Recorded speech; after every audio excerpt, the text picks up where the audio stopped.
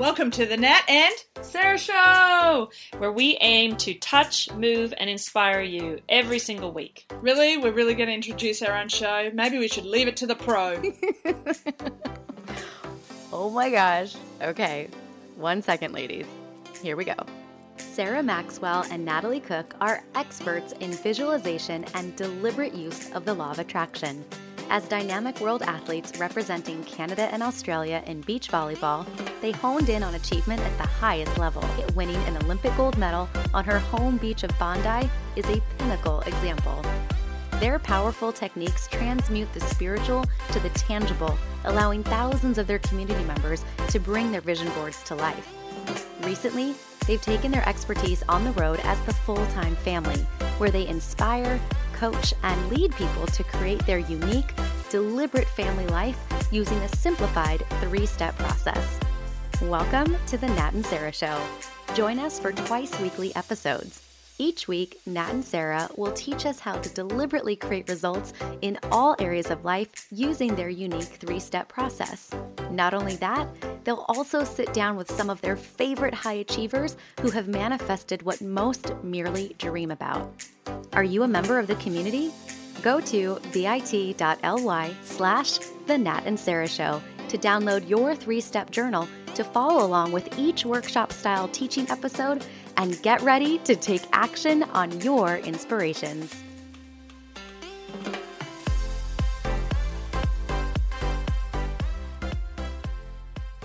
Today, we continue the conversation with a nurse who took on the health of the planet. Joining Doctors Without Borders, now known as Médecins Sans Frontières, MSF, in 2003, she went from nurse to medical team leader to medical coordinator in the Congo, Burundi, Chad, Somalia, Haiti, and Ethiopia, to the now medical innovation advisor in Sweden. Whether it's responding to outbreaks, implementing sexual and gender-based programming, researching neglected diseases, or large-scale refugee responses, Lindsay Bryson has been on the ground floor for more than 25 years, creating systems for better health worldwide. I would say she's a citizen of the world, having met her German husband in the field of MSF, and now living in Scandinavia with her 2 kids, after so many years in Africa. But her roots are Canadian, where we spent our high school years together in Montreal. We have to make sure nobody forgets that one, Lindsay. So, my friend, I know you don't think you have a lot to share with people, as you've been in the trenches for years and years, and it seems a bit strange to think that your life story might inspire another, but it can and it does. So I so appreciate your sharing your journey with us. So thank you for taking a Saturday with us. You. Nice introduction, and thanks for having me. Oh my gosh, I'm here in Switzerland with some friends from Canada, and I said, I'm interviewing a friend from high school, and look at all the things she's done since high school. And you know what she said to me? How old is this woman? I said, my age, and she's done all that. So it does have an impact, really. So I'm so appreciative. And I do want to start potentially selfishly, because I'm so curious. So when we were in high school together, did you ever envision that you would travel the world and make an impact on global health? I think it would have been really hard for me in high school to even visualize what that would be, right? Because I think I traveled a little bit because most of my family was in the UK. So I did travel a little bit as a kid. So I had a bit of that idea, but what it would really mean and what it could really look like, I don't think I had the idea. What I knew I wanted, even at that point, was I wanted to go into medicine of some form. Like at one point I did think medical school, but that wasn't in the cards. And I thought maybe physiotherapy, and I thought but then when I would say I stumbled into nursing. And I think that was when I realized, for one, the caring aspect of it and the healing aspect, but then also what it could bring to me kind of personally as well, was that beyond my vision and beyond my current realities, and that it could bring me to different places to see new things. Okay. It's cool to hear your perspectives, because, as a friend looking outward, I remember thinking, I didn't know she wanted to go into nursing. I remember you doing that in college, and remember being surprised, which has me think a little bit about what the heck do we talk about when we're in school? But I know we talked a lot about volleyball because we did that together. But Yeah. so you did some traveling, but what led to your first African post? Like, was there any cultural friction there? Yeah, I was in my second year of nursing school. So, oh my gosh, how long ago was that? It was like a long time ago. That was probably like 1997. I suppose. Oh my goodness. Yes, second year of nursing school. It happened that a local Canadian NGO had put up an announcement, that I guess they were putting through a lot of different nursing schools looking for nurses to go with their NGO for 3 months to a village in Benin to work in, kind of just work in the village and work at their little primary healthcare clinic. And so I applied, and at the time it was like, that was really when the seed started to like, okay, what can I do now with nursing beyond just working in a hospital in Montreal?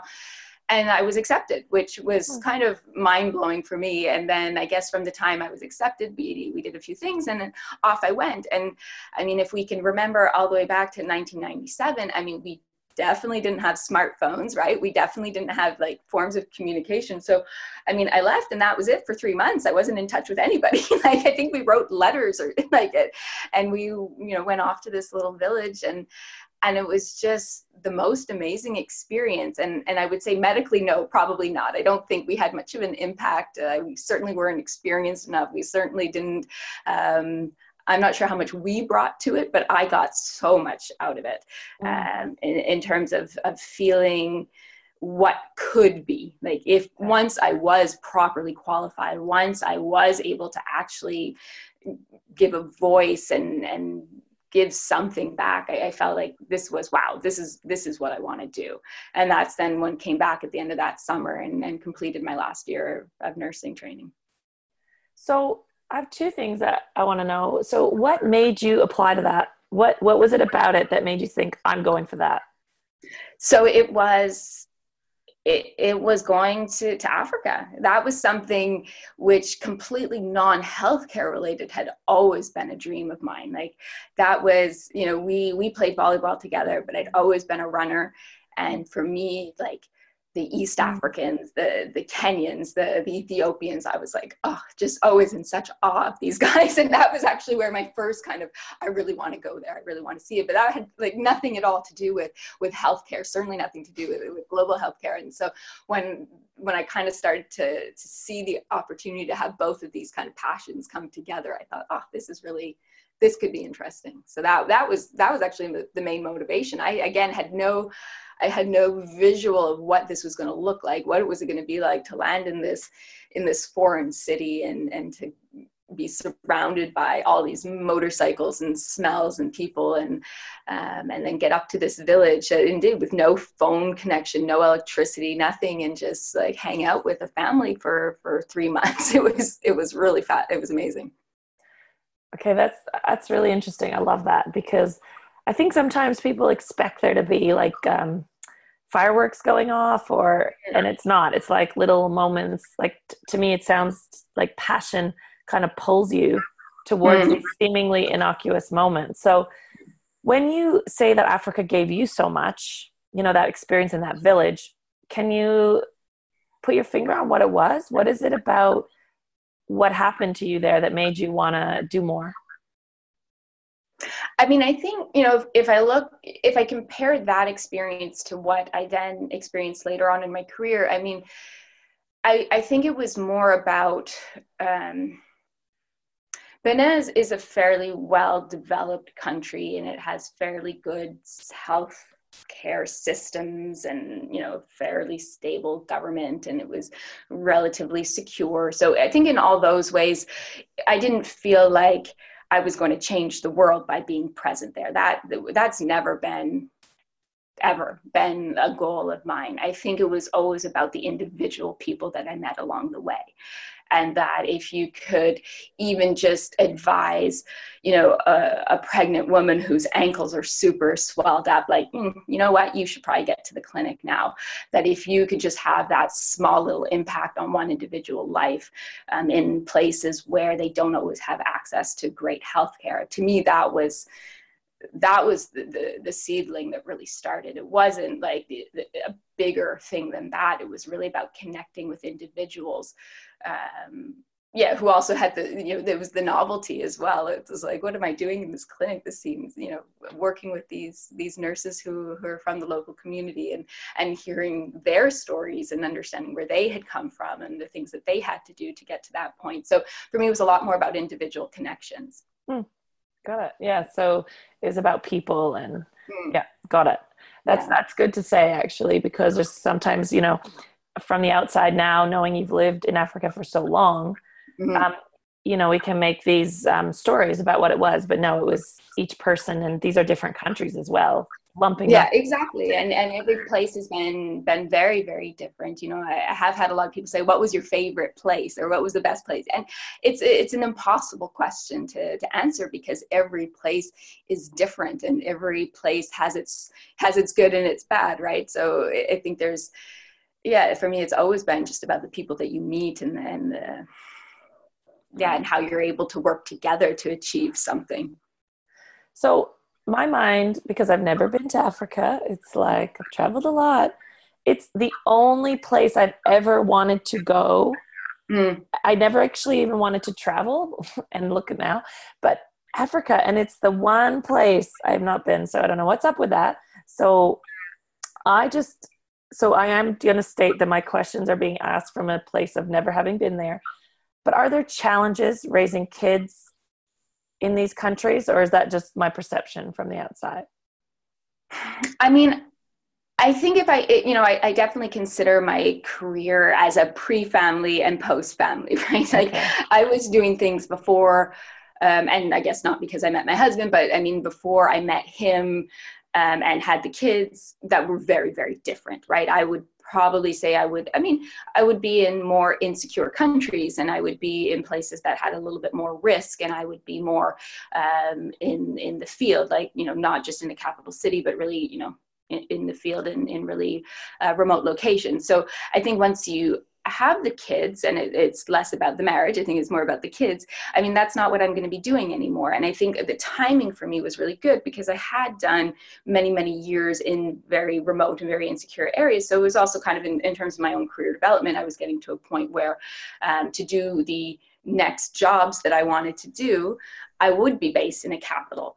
And so, I mean, of course, this is not a blanket statement, but most capitals, you'll have access to somewhat decent healthcare, and you'll have access to education. And that becomes kind of the priority of the locations that I would select to work in, right? I mean, I need my kids to be able to go to school, and I need to be somewhat comfortable that they're going to, if they get sick, that they'll have adequate healthcare, and you can have that. And I mean, again, I know I'm coming from a place of privilege in that in these places, yes, you can get quality if you can pay for it, right? And that's what often local populations don't have access to. But I know for me and my family, I am able to provide that even in developing countries. Good call.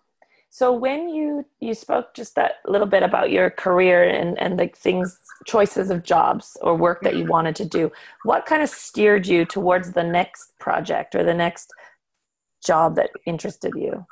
Yeah, I mean, my very first assignment with MSF, I was in Congo, Brazzaville, and it was looking at sleeping sickness. So sleeping sickness is a neglected tropical disease that affects a fair number of people, and it's transmitted by a certain type of fly, and it's really a pretty awful disease that gradually, I mean, it will kill you. I mean, there's no two ways around it. And up until very, very recently, there had been no newly developed products to treat it. The products that were in existence actually killed people because they were so incredibly toxic. And so that was like a super fascinating for me. That was a massive learning curve. I mean, you can have all sorts of experience in a Canadian hospital, but then you go there and it's just so much to learn. And so I think after having done that type of project where we were doing active screening, so we were on a boat going up the Congo River, going to all these remote villages, doing active screening, trying to identify early cases, I was like, okay, well, I've done this sort of very neglected tropical disease, done really high outreach. So kind of wanted the flip side of that, which I saw to be like a hospital. So how do you structure a hospital? How do you put that up in the field? So that was then how I got to the next location. And then after that, I wanted to work in nutrition. I thought, okay, I haven't done that. So it was a lot about where I wanted to gain more experience and where I thought that my background would be of use. Was how I kind of would shift along the way.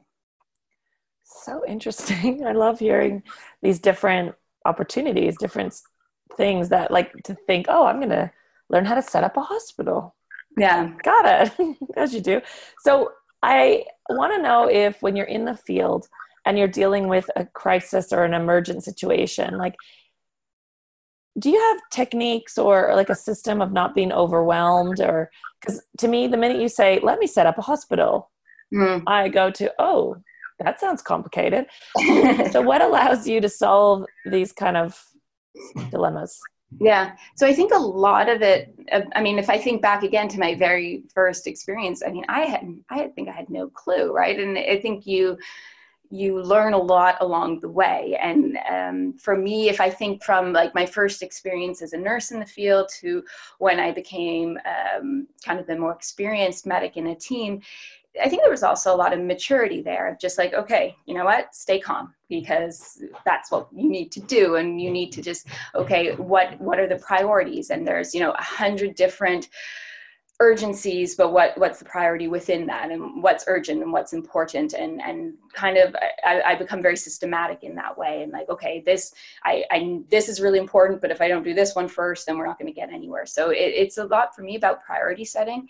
It is also a lot I found about stepping back a little bit, because I know one thing that I certainly have been guilty of, and I've seen a lot of people, is we tend to think like, if we don't do this immediately right now today, the whole thing's going to fall apart and it's going to be a disaster. And more often than not, it's that kind of urgency that leads to things falling apart, right? Because you're not taking the time to properly think through something. And often you have to do that really fast. And often you're really having to take really quick decisions. And sometimes those decisions aren't the right ones, but I think it's better to take the decision and move forward than try to do everything absolutely perfectly and not actually get anywhere. So, but I think that kind of mindset that took time for me to develop, because I definitely at the beginning was like, I have to do this. And you work like 18-hour days, 7 days a week, and you're just exhausted by the end of it, which I think you can do for a little while. But as I realized that I was committing basically my life to this, I realized, okay, I'm not going to be productive. I'm not going to be useful. I'm not going to be helpful if I kill myself doing this, right? I need to also take a little bit of a step back, have a bit of a broader perspective, and start prioritizing and looking at where we really need to put our efforts. Got it. So you could actually totally burn out in that situation in some ways, because everything feels like an emergency, and like you have to save people. So exactly. And I think a lot of people do. I think, it's a funny organization that we also do very, short in the long run, short field missions. They're between 6 and 9 months. And often for a lot of people, they do the one time. So they can really put like 142% into it, right? They can do everything. And then they go home and they rest for 2 months and then go back to regular life, which is also, stressful in its own ways. So I think that's okay for a period of time. But if you're going to go like, I stayed in Ethiopia for almost 4 years. I was in Haiti for 4 years. If you're going to stay longer within that context, you have to be able to take some steps back, and you have to be able to prioritize a little bit better. And for sure, there's moments where you can't. And there are moments where I've had to, even when I've been in longer term positions, I've really had to work very hard and very long hours. But that's usually for a fixed amount of time. Something's happening, so I'm focused on this right now, and I'm going to have to give my everything. But then it's not like that over the 4 years. Got it. Interesting. Mm-hmm. So when I think of you've mentioned some of these projects and programs you've implemented over the years, what would you say you're most passionate about these days? Yeah, I mean, right now my position's changed quite a bit, right? So we had decided after many, many years in the field to move out of the field, because I can't move home, right?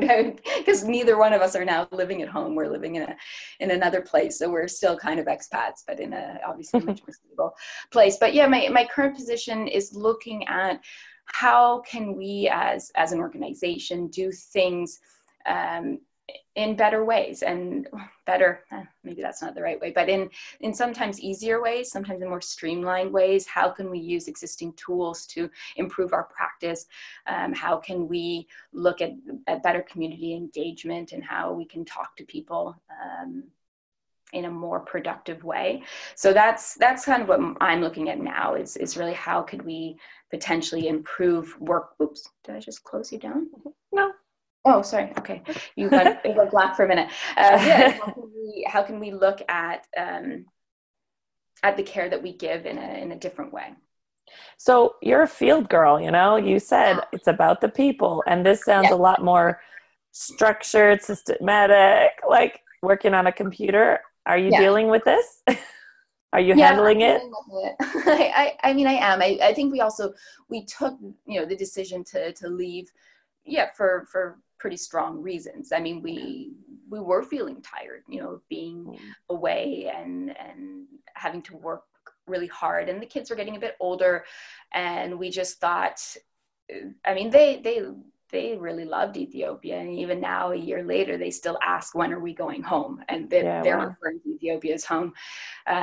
So they still miss it, but they also really like being able to take their bikes down to the playground down the street, and they like being able to go to the local swimming pool, and they love taking the tram. The tram is like, they find the tram to be the most exciting thing in the world, and they love taking the tram to school. And I think it's just all these things that are part of what our reality is, and I think it's also important for them to have that experience and to see what life is like in a place at least similar to where their families are from.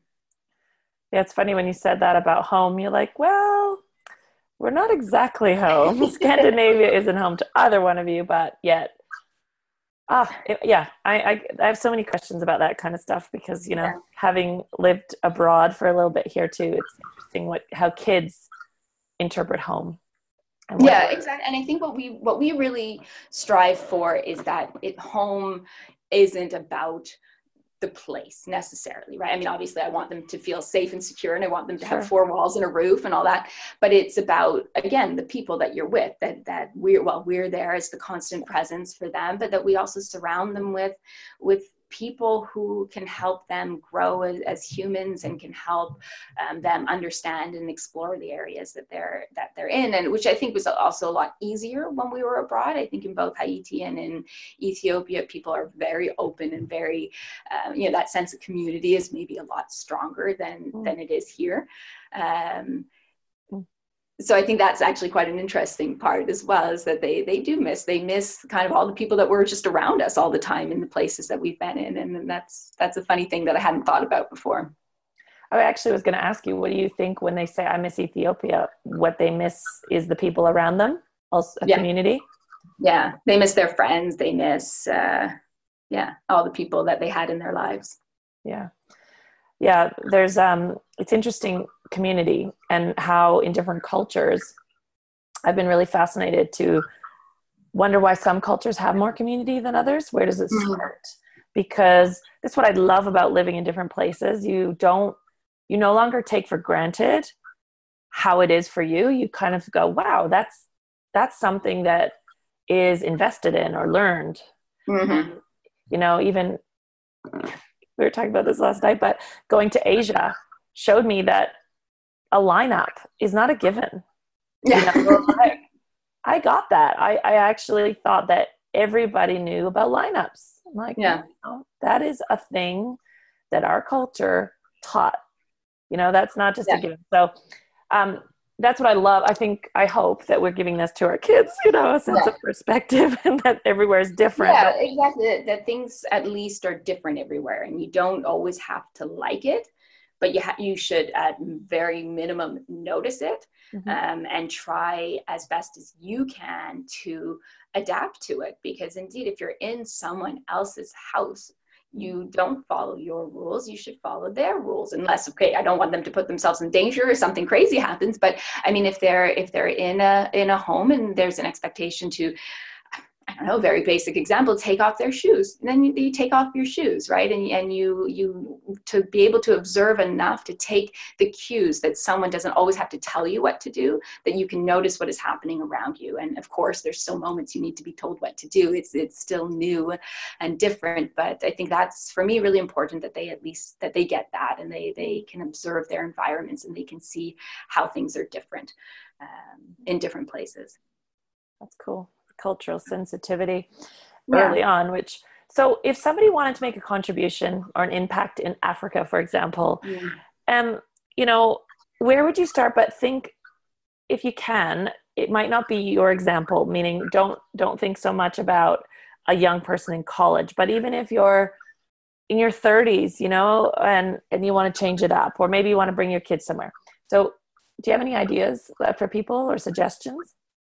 It's a really tough one, because my circle in some ways is very small, and MSF isn't really the place to start experimenting in those kind of ways, because we tend to be very emergency focused and in very kind of insecure places that most people aren't going to go with their families.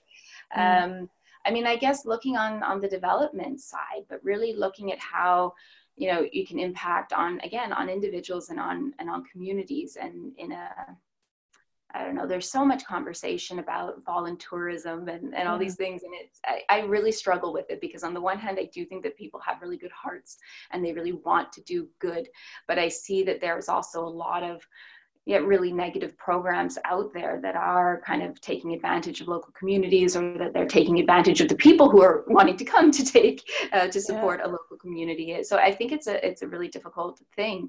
I mean, I guess doing also just your research on different organizations, and even just donating. I mean, more and more organizations, you know, they take private donations, and I think that's really important, because then the money becomes, let's say, not earmarked, right? You don't have to, if you have big donors, you're often kind of steered in the direction that they feel that you should be doing work. Whereas if organizations get more individual level donations, then they have a bit more independence to take their own decisions. So just, I think really doing your research into organizations that you would want to donate to, I think is the most important, really understanding and taking a very informed decision. Mm-hmm. Yeah, I think there's a lot of noise at the moment around people that have the heart of service, but actually now don't know how to actually engage that in a way that's going to make a difference and not be a nuisance. So do your research. Yeah, and it is really difficult. And I mean, I wouldn't necessarily want to start recommending one or another, but I've definitely seen, I mean, even to a certain extent, you know, if I think back to my first experience, like I said, I got a lot out of it. I'm not really sure how much I contributed to that community. And was that, you know, I don't think I did any harm. I definitely don't think I did any harm. But would that now fit within where I think, that's maybe not how we should be doing it, you know, where going into a village and trying to support, you know, all these stories of, you know, you go in to build a school, and then the next week the school's torn down, and the next group come in to build that school. And I mean, I think there's maybe some exaggerations to some of the stories, but I think some of them are really true. And it is happening. And at the end of the day, it's not the communities who are getting much out of it. And that, I think, is the sad part. Yeah, that's a good example. And one thing you said earlier that maybe people could take from, I love when you said about decisions, you're like, instead of trying to make the perfect decision, it's like, take one that moves you forward. And it sounds like your life is an example of that. Like your moment in Africa taught you about what you got, maybe not what you contributed. Then it's like, it kept you moving to the next project. And so perhaps instead of trying to find the perfect place, it's just start somewhere. It's about starting and then following it up and admitting if you made a mistake and then correcting it and then trying to do better the next time, right? And I think that is a good point. It's about it's moving forward. It's not about, there's no perfect anything out there. There's what we make of it, and we make it to be as good as we can make it with the information we have in that particular moment. And then when we know when we know more, and we adapt and we can change it. And I think we can always grow in that way. Cool. So has it all been worth it? Like, you don't live the life of the masses, for sure. You or your hubby. So are you happy with the life you've led so far and the choices that you made? Yes. I mean, there's absolutely been moments where I was like, what in the world have I done? Like, what am I doing here? And how in the world did this happen? But on the flip side of it is, I think some of the experiences that I've had have just been truly like amazing. And a lot of the times when I've said, how in the world did I get here? It's because I'm like, how in the world did I get here? How is it that I am standing in the middle of this massive refugee camp, responsible for the care of, 250,000 people? And I mean me, I don't say me, I'm not responsible directly, but I mean, as our programs, sure. How did this happen? Like, what am I doing here? Mm-hmm. And it's just, I remember we had this one program in a camp, and I was doing a visit and spent the night there, and just woke up, and it was not at all quiet, because there was chickens and people, and there was all this life happening already super early in the morning, and the sun was rising, and it was just this beautiful scenery, but kind of set in a really miserable place. People don't become refugees because they want to be refugees, right? They're fleeing something awful, and then they end up as a refugee in another country. And generally, most countries are really trying really hard to take care of them. But, it's also really, really difficult if you're going to another developing country. They don't have all these resources. So it was like this beautiful scene in this horrible situation. And I thought, I just hope that today that our programs will impact on someone, that we will be helping someone to live a healthier life, a life with slightly more dignity. So no, I don't regret my choices. I don't regret where I've been. And I absolutely think that some of those hard moments where I have that, I need a holiday, get me out of here, have all been more than worth it. Awesome. Well, I can't thank you enough. It's been this amazing snapshot into a life well lived. And, people are listening to you, they can't see, but she looks exactly the same. We've just been to a high school reunion together. And I was like, my mom said the same thing. She's like, how does Lindsay look exactly the same? So she may look the same, but she's got years of experience now in her body, and knowing that you're a mom, and just all the different things that you've exposed your kids to is really cool. So thank you for sharing that. I've loved this little process. Good. And I know our community will too. So thank you. Well, thank you very much. I hope it's of interest to people. Thank you so much for listening to the show. Don't forget to join the community at bit.ly/The Nat and Sarah Show to download your 3-step journal and participate in weekly lives found only in our private group. Hold on. You've got to rate and review the show. And I know all the podcasts are always asking this. And in the past, I wasn't doing it. And the reason I wasn't doing it is because I actually didn't know how to do it. So open your podcast player and click on our show from your library, not the Listen Now. That's where I was going wrong in the past. So now that you know how to do it, when you go there, make sure you give us a 5-star review. 5 stars. And then click on write a review link to actually write a review, so that you can tell other people that we're legit and even funny, maybe a bit serious. So if you want to recommend this to someone, you have to put your fingers on the keys and send us a review. Thanks!